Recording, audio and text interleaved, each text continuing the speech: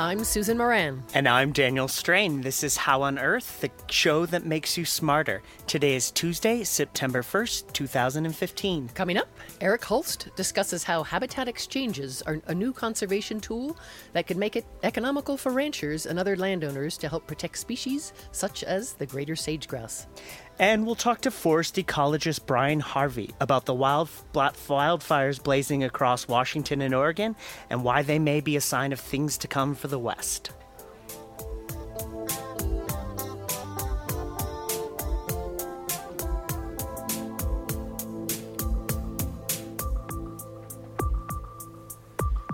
We begin with a look at some of the recent news in science. Nearly 2 years ago, the historic December 2013 storm triggered widespread flooding across Colorado's Front Range. It eroded the equivalent of hundreds or even as much as 1,000 years' worth of accumulated sediment from the foothills west of Boulder. That's what researchers at the University of Colorado have discovered. The results emphasize how erosion is not always a slow and steady process, but rather can be dominated by sudden, rapid bursts due to extreme weather events.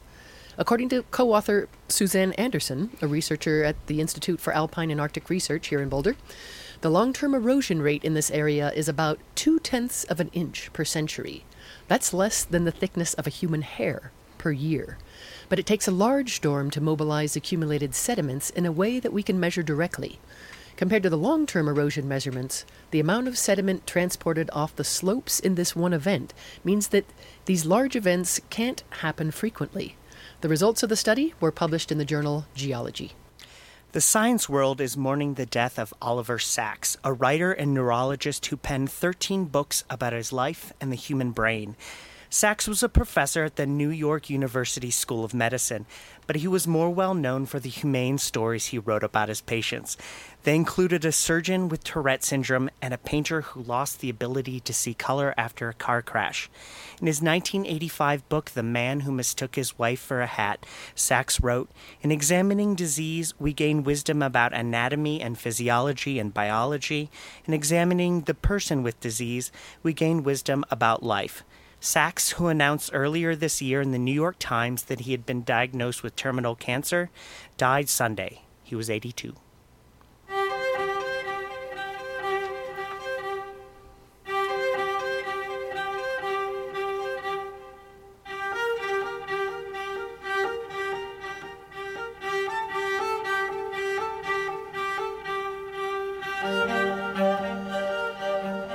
You're listening to How on Earth, the KGNU Science Show. I'm Susan Moran.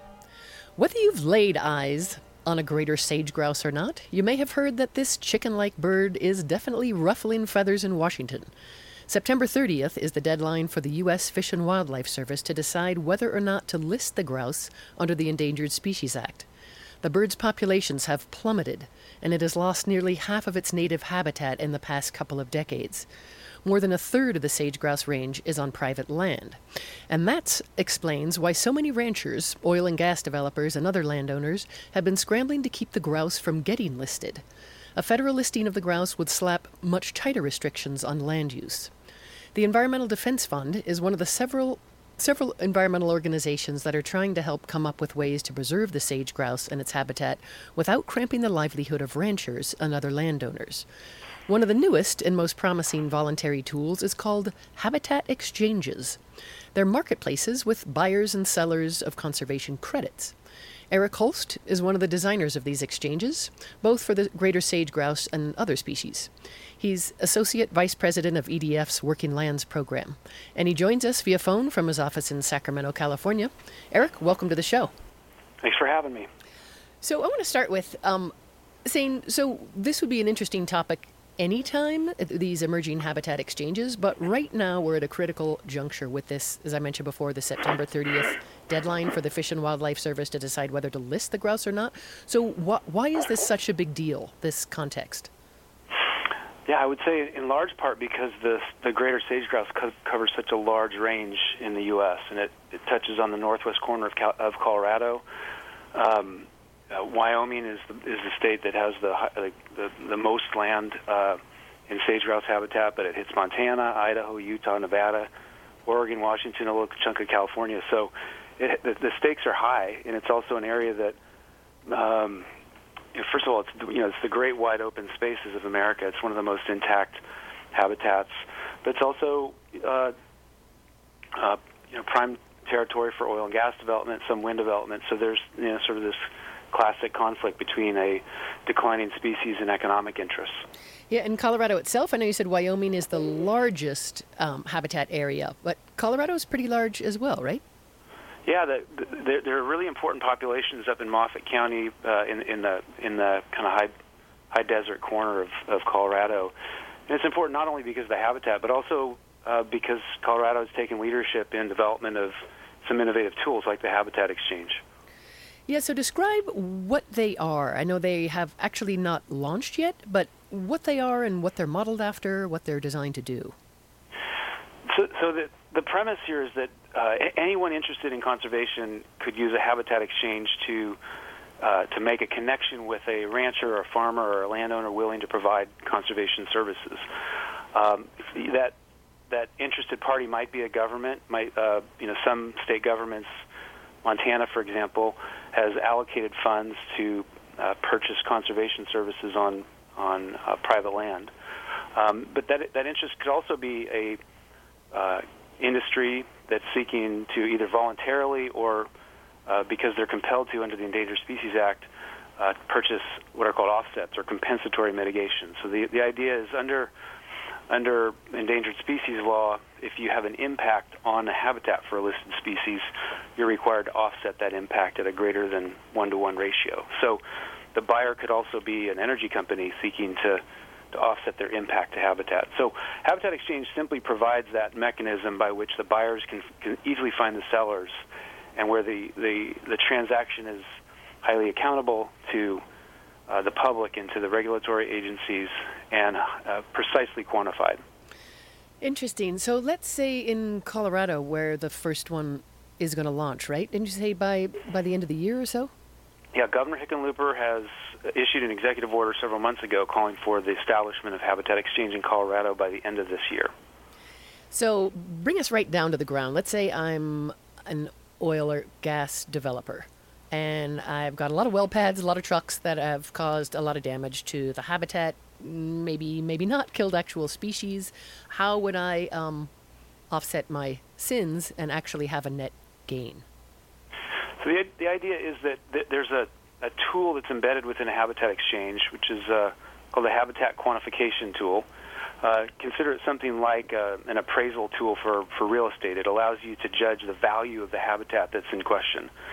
And so if you're an energy company that's going to have impact on the land, and you either voluntarily or mandatorily are going to offset that impact, you would apply the quantification tool to your land to understand what's the decline in habitat quality that your project would create, and then there's a quantified decline and then a number of debits assigned. So the debits are equivalent to the value of habitat loss, and then you would go to a Habitat Exchange, and which would be populated with credits. The credits would be generated by typically ranchers or farmers or any other landowner that has a willingness to provide habitat services, and those credits would be quantified by the same tool. So they have credits because they've done a net positive already, and that constitutes a credit? They've taken actions on their land that would increase the value of habitat, and those actions could be restoration, removal of invasive species. In addition, there's a commitment to a time frame for the conservation or the restoration that is underway. So that might be a 40 or 50-year commitment, or it might be a perpetual commitment that's governed by a conservation easement. So the values of the credits and the values of the debits are adjusted based on the scientific review of the property and a legal review of the protections that are offered on the property. And then the exchange sort of makes the match, makes the marriage between those, the credit buyer and the credit and the debit holder. It sounds like an accountant's dream and something super complicated for actual land managers and biologists and folks like you, but that's what you're paid to do, right? Well, we think it's an advance in conservation practice. I think there's a lot of this kind of activity has been underway for several decades since the passage of the Endangered Species Act, and there are similar tools embedded in other federal and state environmental regulations. The Clean Water Act has a similar mechanism for purchasing of stream mitigation credits or wetland mitigation credits. So we consider this to be sort of the next generation, where you have a more precise quantification tool, a sort of more a disciplined marketplace, and one where, frankly, the costs are lower. Sometimes the transaction costs associated with this type of a market can be a barrier to the participation of sort of regular farmers and ranchers, folks that don't have, lawyers on staff. So what we're trying to do here is establish a lot of the rules in advance so that, your sort of average farmer, rancher, forest landowner in a place like Colorado or any other state could participate quite easily.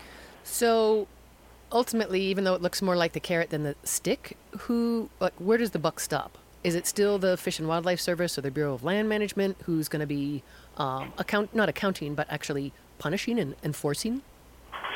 Yeah, so the answer kind of depends on what decision is made at the end of the month by the Fish and Wildlife Service, the U.S. Fish and Wildlife Service, with regard to the listing. If the species is listed, then the U.S. Fish and Wildlife Service is the governing authority. If they elect to not list the species, there's still several protections in place. Some states have issued sort of equivalent, sort of Endangered Species Act equivalents that require mitigation for or offsets for impact to greater sage-grouse habitat.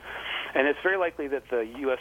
Bureau of Land Management, which is the largest land manager in this geography, will require offsets to impacts that are happening on BLM land or on land overlying BLM mineral rights. Interesting. So I think people are somewhat familiar with the concept of conservation easements, where That's right. You just put land out in perpetuity. And why would a rancher do this as opposed to that? Well, it's actually not necessarily a this or that. The easement may be a tool that's applied in a habitat exchange if the conservation is permanent. So an easement is sort of the most efficient, most durable legal tool for protecting land in perpetuity. There's going to be a type of product offered by habitat exchange, which is a term-limited conservation commitment. It might be 30 or 40 years, in which case there would be a different legal mechanism to protect that property for that period of time. And that's not just a loophole. I know that's been one of the issues with the previous carbon markets, where if it couldn't be defined as permanent, then it looked like a pretty leaky system. Yeah. So the rules of an exchange would require that if the impact to habitat is permanent, it would have to be offset with a permanent credit. And that permanent credit would be governed by a conservation easement. If the impact is temporary, in other words, there's some category of impacts that can be reversed. An example would be if you're burying a pipeline through sage-grouse habitat, you might take out habitat for a period of time, but there's a period of time over which it might be restored. So the regulatory agency in this case might allow offsets of temporary impacts with temporary credits. So in that particular case, it's not a loophole. It's simply, the duration of the credit has to meet the duration of the impact, and if the impact is permanent, then the credit has to be permanent. I see. So we just have time for one more. I just want to ask, Sure. What's your greatest hope, best case scenario?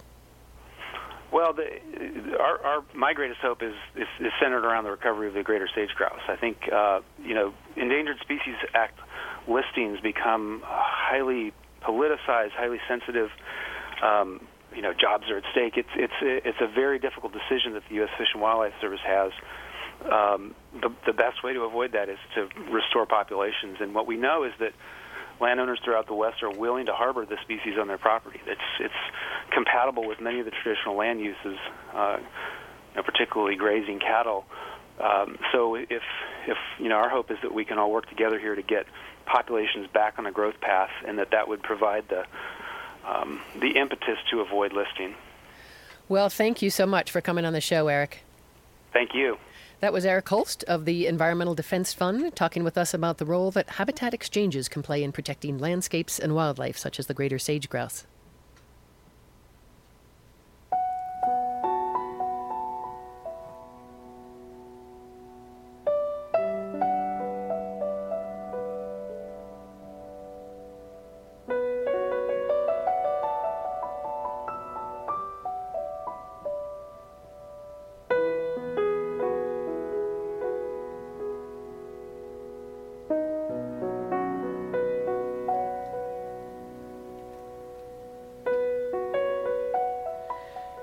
You're listening to How on Earth, the KGNU Science Show. I'm Daniel Strain. This summer, fires have raged across much of the northwestern United States. The towering blazes, many of which are nowhere near being contained, have already charred more than 2 million acres of land. As the website Climate Central reports, a smoky haze now hangs over attractions like Glacier National Park in Montana. It's a story that's becoming increasingly common. Big fires like those now surging across the Northwest are erupting more often than they did just decades ago, scientists say, and many place the blame on climate change. Our next guest, Brian Harvey, is a forest ecologist at the University of Colorado Boulder who studies the causes and consequences of extreme fires. He's here today to talk to us about why wildfires have grown more frequent in recent years and what that means for the recovery of the nation's forests. Dr. Harvey, welcome to How on Earth. Thanks, Dan. Glad to be here. So, as a scientist who studies the aftermaths of wildfires, can you tell me what is it like to be in a forest that has just recently burned? Yeah, that's an excellent question. And like you said in the intro, particularly given the recent news about wildfires throughout the western half of North America right now. So often, and for good reason, our collective attention is on the immediate effects and the immediate threat of wildfire to society. But what those fires actually mean for forest ecosystems is often an afterthought in society's mind. And one of the focal areas of my research is just that. As a scientist, I go in after the smoke clears, after 1, maybe 5, maybe 20 years after the fire, and look around and see what these areas look like and collect data to better understand how these ecosystems respond to wildfires. And often in the reports of recently burned areas, you'll hear them described as things like blackened moonscapes, which give the impression that they're these lifeless zones and potentially ecologically imperiled. For most fire-prone forests in Western North America, this actually couldn't be further from the truth. For example, when you hear something like 100,000 acres have burned, I think a lot of people have this image of that entire area is this homogeneous blackened area. But in fact, there's this really beautiful mosaic of burned and unburned patches within that that's really important for how that ecosystem responds.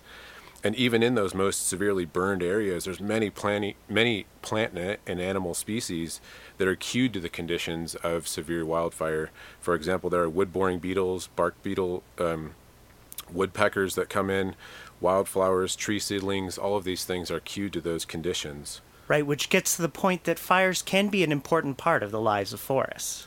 Exactly, yeah. So, and again, this is a really important point because when we think about how forests have evolved, the species have evolved and adapted to wildfire, it's important to think about forests not all being the same in their relationship with fire. And I can sort of take us on a very quick virtual tour of the forests that if we were to walk right outside the studio here and go up the mountains from Boulder, what that might look like. So down here in Boulder, around the Flatirons, Chautauqua Park, we have forests that are pretty much characterized by ponderosa pine trees. So these are the big, thick bark trees that have evolved with frequent wildfires that weren't necessarily severe tree-killing wildfires every time they would come through. And that adaptation of thick bark has been a response to that sort of typical fire regime. These forests historically, with those frequent fires that would have occurred because it's typically warm and dry every summer down here, would have cleared out the understory and created this sort of open stand structure where the crowns maybe wouldn't have even touched in these trees that are in these forests. If we were to zoom up to the top of near the peak-to-peak highway up in the subalpine forest, that's sort of the opposite end of the spectrum. Now these forests, typically the climate conditions wouldn't have been very conducive for big wildfires every year. It's a cooler, wetter sort of forest type. These are forests characterized by species like spruce, fir, lodgepole pine, species that really have no adaptation to survive fire per se. They have thin bark, but what they do instead is they've evolved adaptations to reseed following those severe fires. So in those types of forests, the big, large, severe fires that are often very scary to society are actually quite within the norm of what these ecosystems are adapted to. And the fires are scary, like you mentioned, as we've seen in Washington and Oregon. Is the fire season this year? Is this something that's indicative of what we might expect to see in the future? Yeah. So, and first off, you're very right. Fires are very dangerous, particularly to human societies. And when we're thinking about wildfire as a threat, risk, danger, we're often talking about more and more people living in fire-prone forested areas. And this presents a real challenge because, as I just described, these forests have evolved and are adapted to wildfire as part of their naturally naturally processing ecosystems.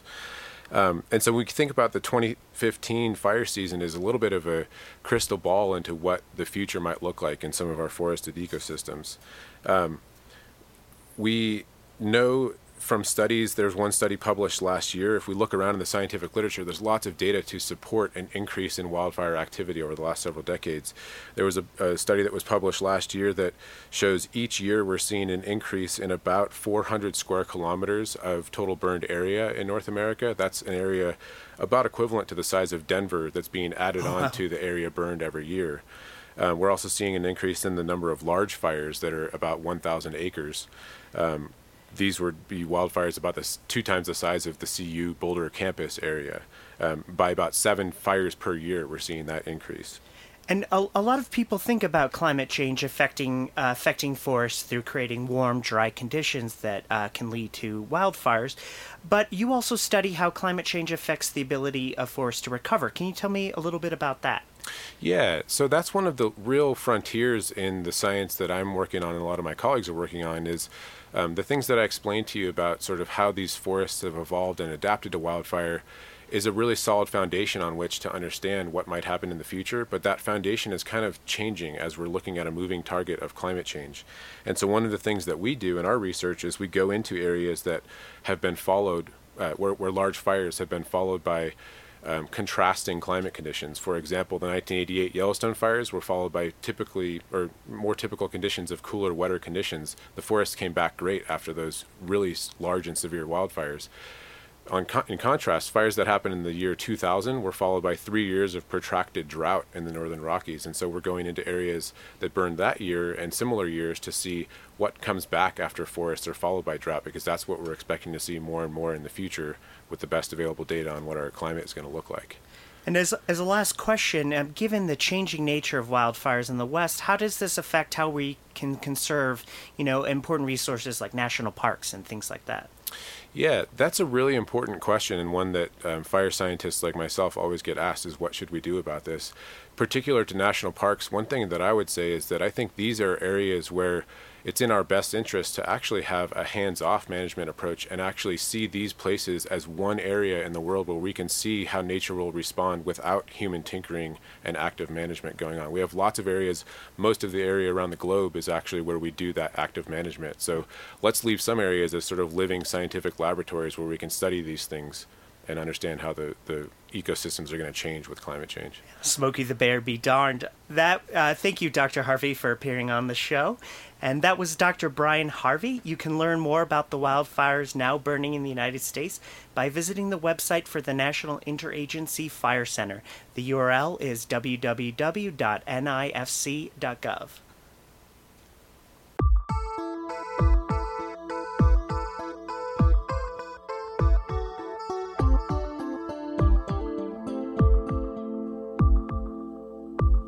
That's all for this edition of How on Earth. Our executive producer is Susan Moran. This week's show was produced and engineered by Joel Parker.